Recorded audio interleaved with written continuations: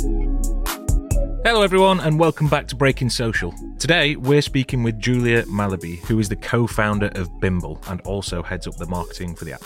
So when you're looking to plan your next holiday, the natural thing to do is try and do a load of research to try and find those little hidden gems and avoid the big tourist traps and big tourist attractions. Bimble is an app that solves that problem and curates peer-to-peer recommended hidden gems within specific cities and gives you them in Spotify-style playlists or place lists, as Bimble called them. In today's conversation, we talk about how they founded and started to build their business and app, the strategy that they use to acquire users on the platform, and as well more of the difficult situations that they've faced through launching this business just before a global pandemic, and as well how the Ukraine war has affected their build of the app. Thank you so much for joining us, Julia. So what is Bimble and where does the word come from? So I'll start with the word, actually. So the word is an Old English word. Francesca, my co-founder, says that it's initially a Navy word, but I don't know, I've heard it in different places.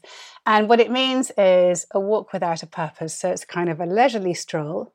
And we believe that it's when you're just wandering around that you come across the best places of all. And that brings me on to what Bimble is, our app. It's an app for collecting, keeping hold of, sharing and discovering the best places to go all over the world. So it's supporting the little neighborhood places that really make each area special. People list whichever places they love, but those tend to be independent, unique and interesting spots. So that's what it is. And what inspired you to start Bimble? So it came from the idea that when younger people especially are traveling. So Francesca used to work in a travel agency, and she was developing the online travel business and what it used to be a telephone sales model. And so she was looking at how to find interesting places that people would want to go to when they're traveling to Cape Town, for example. And she was finding that it was very, very easy to discover the classic tourist activities like, going on a glass-bottom boat, and very difficult to find the more local things that actually most people really want to do now. So which kind of bakery will sell the local specialty that everyone locally buys, or where does everyone hang out when they go to a bar? That kind of information is really, really difficult to find. So she started with that principle. She and I both have a background where we've moved and lived in different cities, and actually travelled all through my childhood. We're moving every 3 years, and then as an adult I've lived and worked in several countries. And so that experience as well, not just from a travelling perspective, but from a living perspective, whether that is, moving to a new country, moving to a city when you're a student, going for a new job, that process of getting to know that area is time consuming, and we wanted to fast track it, make it something that happens right away. So you get underneath the skin of that neighborhood as fast as you can, and you get to know which are the places that people hang out in, and which is and that can be anything from where to go for a meal, but it might also be where to do yoga, or which gallery nearby really showcases local artists, or whatever it is that you're interested in. That's really interesting, because I can definitely speak from experience in when recently having gone to France, trying to find things to do that are interesting there. I'd often rely on just things like Instagram and pages that had been built, and I'm then relying on them to curate specific places, and I'm then hoping that they've done some around France. It's a lot of work, like you say, to find any places that aren't just on a platform like a TripAdvisor, for example, where it's generally big tourist attractions, like you've mentioned. Like it'll say the Eiffel Tower is worth visiting, and it's like, yeah, obviously I know that's there. Yeah, honestly, I was reading a piece of work from back in 2016 actually that Airbnb put out, where they said they'd done all this research with their guests, and they'd found that what people say when they get back from a trip, when they're asked what was the highlight, they never say it was the Eiffel Tower. They always say, oh, well, we found this really amazing little bistro, and we had a meal there and we had the best time, and that is the thing that they remember. And then when you go back to Paris for the second time, you may have been to the Eiffel Tower the first time, but you do not go back the second time. What you do is you're like, oh, we must go back to that place. And then if you're lucky enough to remember where it was, you will go back. And so Bimble is trying to help solve both those issues. Firstly, what do local people go to? And secondly, when you do find a place, you can keep it on Bimble and hold on to it. So when you do go back, actually, you can go there. Or when your mate says he's going to Paris, you can be, oh, well, when you go, you should try this place that we had an awesome time. That's so interesting because, like you said, during the sort of research phase, the other phase was asking friends that have previously been. And oftentimes they won't quite remember the name or the exact location of a specific thing that they wanted to recommend. So yeah, it would have been great if they could just share something with me to say, oh yeah, we went here and I've put it on Bimble. What kind of app would you describe it to be? Is it a social network? So we would call this social plus. So it's like social plus utility. So it starts out as a useful tool. So if you think about Spotify, so we often talk about Spotify because we feel that we have got quite a lot in common with Spotify in a different way. They have playlists, we have place lists. But if you think about that idea, Spotify is essentially firstly a place where you collect your music or you discover music, but then it's also a social space because you're going to be sharing music, following people whose music you love, discovering other people with similar tastes. That makes sense. And the places that are on there, the recommendations that are made, how much of a reliance is there on the users to place that versus things that are already there for new users who are on the platform? It is entirely user generated. We don't put things on Bimble. So, we do personally, like we each have an account, of course, but we don't. We do have one like Bimble official account, but we name it the Bimble official account. Those are, places that we add that we've been sharing on Instagram or whatever, and then we add them onto Bimble. But really, every single thing there is user generated, and it's super important because what we want to do is we want to source peer-to-peer recommendations. But we want to do that in a way that is positive and selective. And when I say selective, I mean like curated. So the way that we do that is we say to you, here's a utility tool where you can save the places you love. Therefore, it's your own space. So I'm going to come back to Spotify as my example. You don't put on your Spotify playlist music that you don't particularly like. You're not doing it for the sake of the musician. So it's not a thank you like you are, like on TripAdvisor, you go put on, a star rating to thank that business or to be cross with that business. You're not responding to that musician. You're collecting the music. You're making your own library of music that you want. So by saying to people, this is where you keep your own list of places, we are therefore creating a context where people will curate lists of places that they actually care about. So they won't list places that they've come across that are fine. You don't want to remember a place that's fine. You want to remember a place that you might want to go back to. So that's how we build the sort of quality of the places that are selected and put on there. And then it's all peer-to-peer recommendations. There's no star rating at all because you find people who have similar taste to you, and then you find their recommendations. So it's based on what we call a personal filter. So a filter based on each person's individual taste and not based on some kind of a supposedly objective rating system, which of course is never objective and doesn't work. That makes complete sense because I'd had a list of recommendations of places to go, again, just using France's example, just because it's fresh in my mind, from a friend who does have very different tastes to both myself and my girlfriend. And he'd said, oh, you need to visit Kith in Paris. And you went in and it was effectively LA, like it was effectively like someone had taken a store out of LA and placed it in the middle of Paris, and it was full of very like LA-esque people, which was the opposite of what we were looking for when we went to Paris. So it's really interesting, and it had great ratings as well, of course, because the people that did go there and knew what it was loved it. So that's really interesting that you can find people that have specific similar tastes to you and follow their experiences, because that's certainly something that I would do. Great. Yeah, and if you think about when you were saying earlier that you would look for someone on Instagram, for example, or TikTok, or I don't know, whatever platform you like to go on, and you would look for people and see what recommendations they've made and then try to understand where those places are. So we call that kind of 8 boring steps to fun. So we have, we've just come across so many people that do this, right? They're searching and they're like, okay, I think someone I follow once recommended a place that might be like, I'm kind of trying. And then they go back and they're searching for that. And maybe they've come across a place like in bed in the morning, they opened a place, they're like, oh, that looks good, I should go there someday. Maybe they screenshotted that, and then they're going back through their screenshots. So like there's a whole process of finding that place again. Once you've found it, you have no information. So then you need to know where it is. So you need to go on the map and have a look at that. You need to look at the website to understand a bit more about the place. You need to go book, you need to navigate to the place. There's all these processes that you have to go through to actually get to that place. And then if you liked it, maybe you'll share it on Instagram, and then somebody else will go through that whole process. So what we're trying to do is to make that a much better, more user-friendly experience. So if you were an influencer or just anybody, and you're on your social media and you're sharing with your friends or with your followers the places that you love, and you're just doing a post, I was at this place last night, it was fantastic. Then if you've put that place on Bimble and you say, don't worry, it's on Bimble, then I know that if I love what you share and that you know Paris, when I'm going to go to Paris, I'll go to your profile on Bimble. I'm like, I know that I like his places. And so it's easy for me. And I've got them, and they're all on a map. I've got the directions. I've got information about the place. I know what other people are saying about them. So it just facilitates that whole experience, and it makes it fun instead of boring. And so you've built this amazing platform.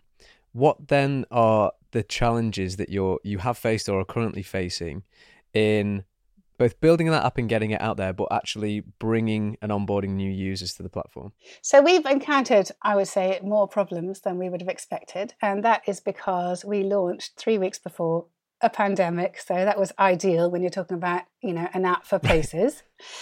We launched an app for places, and 3 weeks later, we all locked down.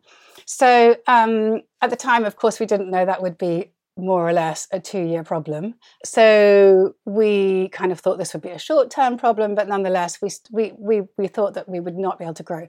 What we found was that we did grow. Like, we grew through all that whole period of lockdown. We grew because people either were reminiscing about places that they'd been to, or they were thinking about like creating dream holidays for the future, or thinking about what will I do as soon as I can get out. Or they were supporting businesses that they love. Like, I hope this business is going to survive. I'm worried about them. They haven't, they're just a small independent local. So they went through phases of sharing these different lists for different reasons. And so we grew through Instagram, promoted posts on Instagram. And then we ran into, and so you talked about like attracting people, but also about building. So we ran into a problem with our build, a much more serious problem, which is that our engineers are all based in Ukraine.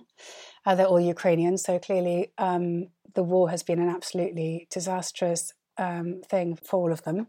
And so that's been a really tough thing for our team. And obviously we're incredibly close to them. We were going every month to Ukraine before the war, and we speak to those people every day. So that's been a big problem in terms of our app this year.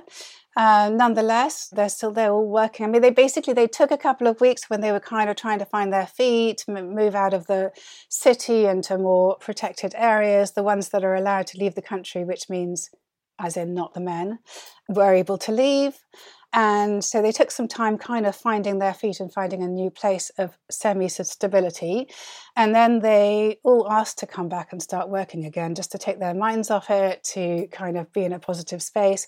So despite the war, we actually released our biggest feature that we'd released in ages just a couple of weeks ago. So we released the maps, Bimble Maps, which we'd been talking about and working on for quite some time, and they just decided they wanted to get together, work on that and release it. And it just, they said either we're watching TV or on Twitter all day, like panicking, or we try to keep that to a portion of the day and we'd try and take our minds off it. So that is what they did. So we had this amazing rallying together, and they built the rest of the features for the maps, and we released that just recently.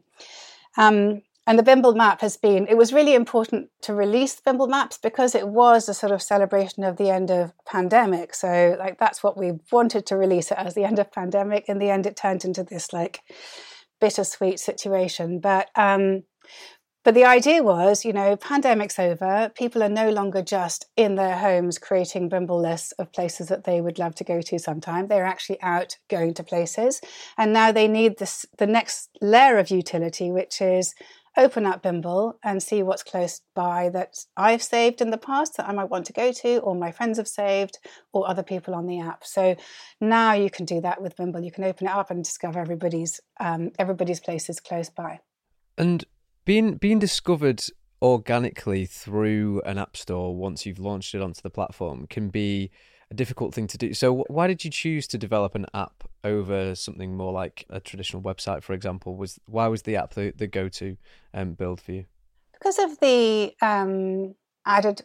two reasons. Partly because of the added functionalities that you can have by integrating it and making it into a native app, but partly because we did have a website. We still do have a website, by the way. It's just it's less up to date because we don't focus on it as much. But we had a website for a whole year before we had the app, and we had constant requests for an app, right? I mean, basically, that's how people behave now. They want to have apps for specific things, and a website just feels very much like a place where you go to find information, whereas an app is part of your lifestyle, right? So people were saying we want a Bimble app because that will allow us, because that's how it feels like we have ownership. It's our place where we save our places, where we can discover other people. So it feels like a much more specific environment that you can tailor and be as your own thing. And then the very fact of it just being on your screen, like from a purely marketing perspective, is really helpful, right? You know, it's a reminder every time you open your phone, you look at your screen and you've got these apps and they're there to remind you that you might want to have another little look, or they might have a little notification sign that says, you know, one of your friends has just shared something. So it's, from a marketing perspective, it's interesting as well.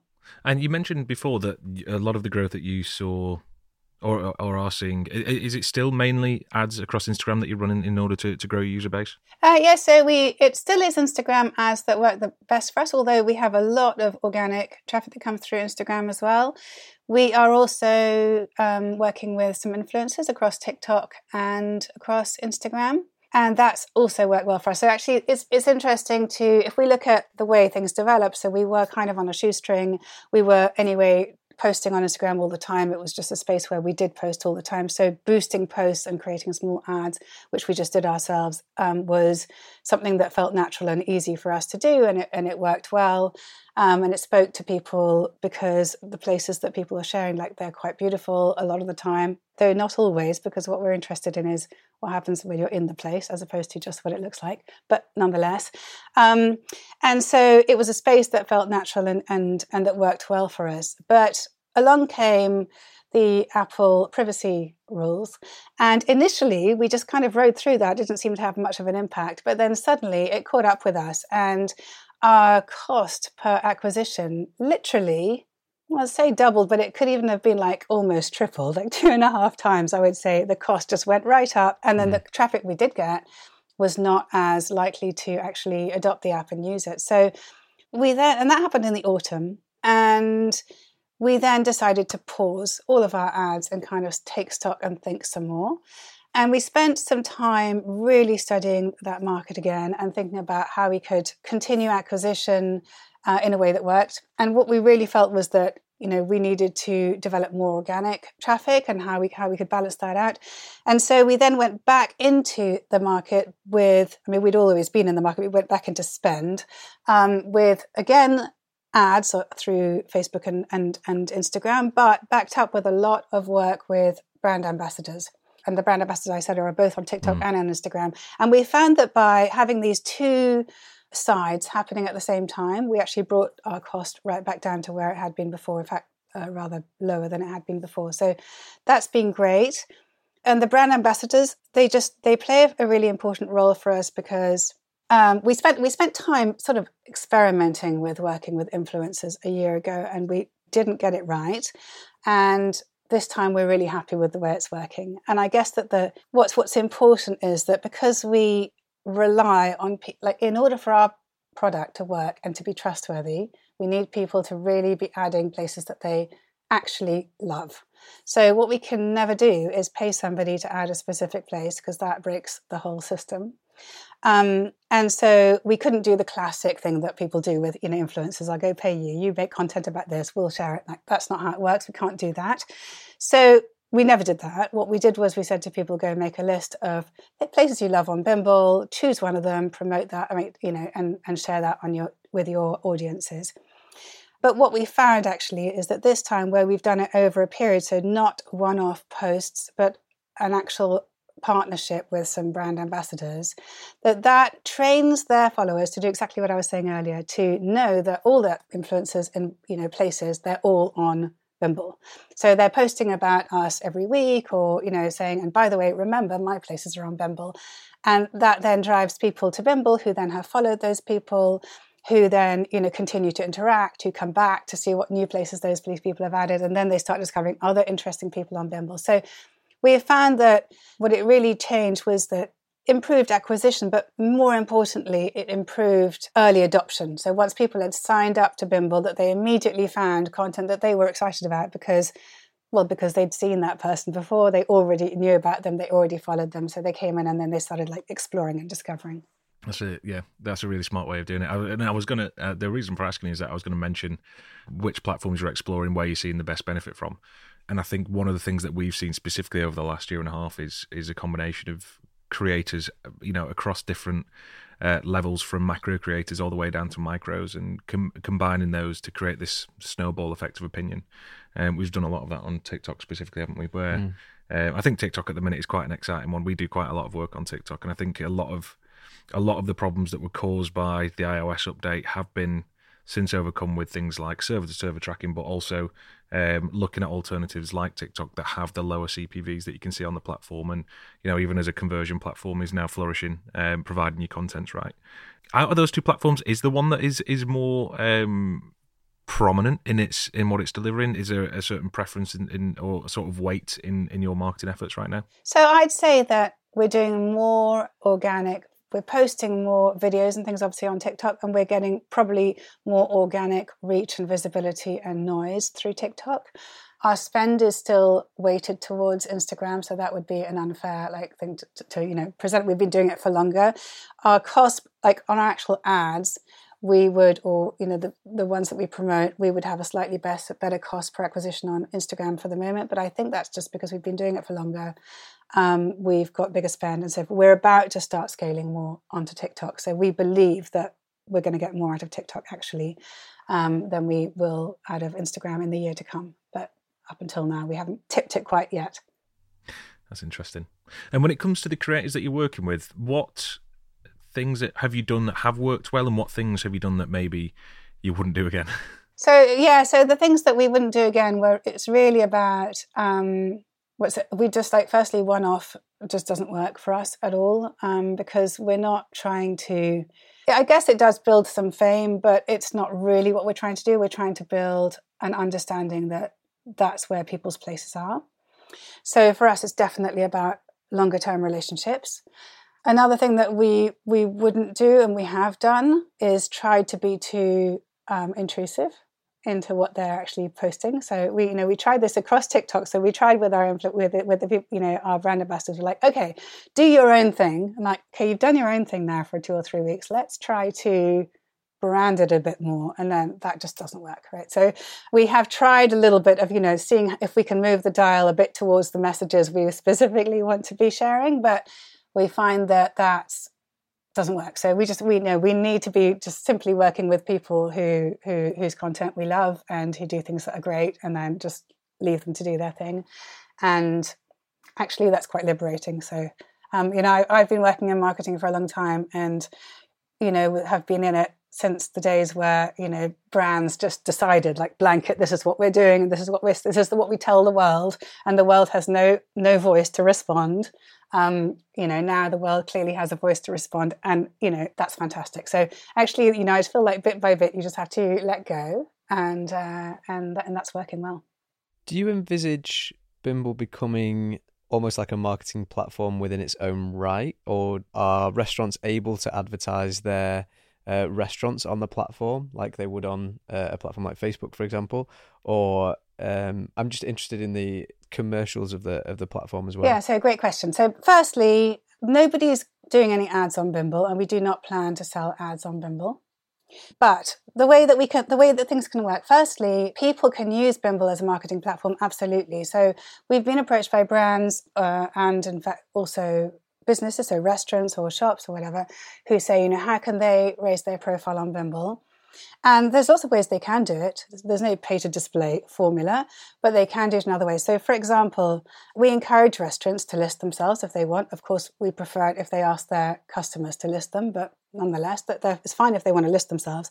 The only question is that if they want to be listed and for people to be interested in their listing, they're going to have to do it within the context of a place list, right? So you can just add a place to Bimble if you want, but that nobody really finds that if it's just a place all by itself. And when they do find it, they don't find it very trustworthy because there's your profile with your one place. Like, okay, whatever, nobody cares, right? So it has to be within the context of a list of places. And as soon as you say to a restaurant owner, okay, you've got to make a list.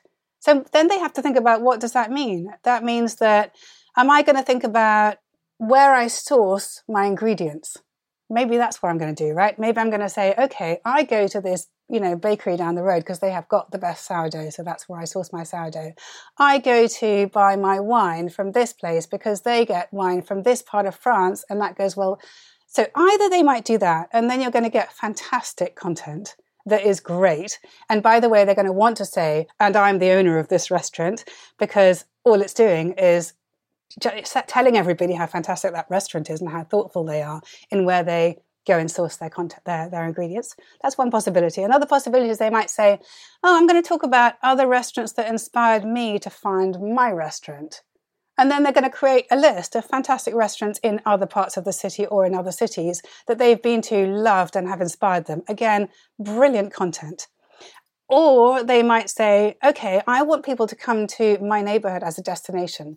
Where do my customers like to go before dinner, after dinner? Where do they shop? And then they're going to make a kind of area guide. And again, they're going to be really careful about making a fantastic area guide. So all of that is brilliant. It's good for their brand. It's good for our users or our community. It's good for the platform. So that is something that we love to see and we do see people doing. And then you could look at other kinds of brands. And again, for example, we've been approached by an estate agent who said they wanted to create lists of the interesting places to go near the houses that they have for sale. Again, like fantastic, which are the places you should go to if you live in this neighborhood, what's great. Or we've been approached by a health and beauty brand that was creating a range of products that were inspired by Greece. And they wanted to show that they actually understood what they were talking about. And they created a whole list of, they'd spent 6 months in Greece meeting local, people, finding ingredients, getting inspired by, and they created a whole list of all their experiences in Greece. And that helped to authenticate the work that they'd done and showcase the work that they'd done and show that what they were talking about was not just invented, in Miami. No, it was sourced in Greece. And so there are ways that brands can use Bimble to talk about that. So all of that is already available and ways that people can use it, but none of that is monetized. So coming to the question of how do we monetize, because at some point we will need to earn some money. And that will be from the businesses that are listed, but it will not be through advertising. So I'm going to just clarify what that means. We founded Bimble because we want more people to find great places and we want there to be more great places. So what we want to do is to help those places thrive. And we know that those little businesses, because we spent so much time talking to them, they struggle to communicate and they struggle to communicate in a way that resonates with our audience. What do our audience want to know? They want to know when they go to a restaurant, whether that restaurant is sourcing things in a sustainable way, why the founder founded it, what's the backstory here, are they ethical? These are the kinds of things people want to know. They want the stories. And it's really hard for anyone to find those stories. So they might have a website. They usually do, but they don't know how to drive traffic to it. They don't know how to update it. They don't know if it's working for them. It's just sitting there. They have social media, but social media is fast moving, gets lost, and they can't tell much of a story on it.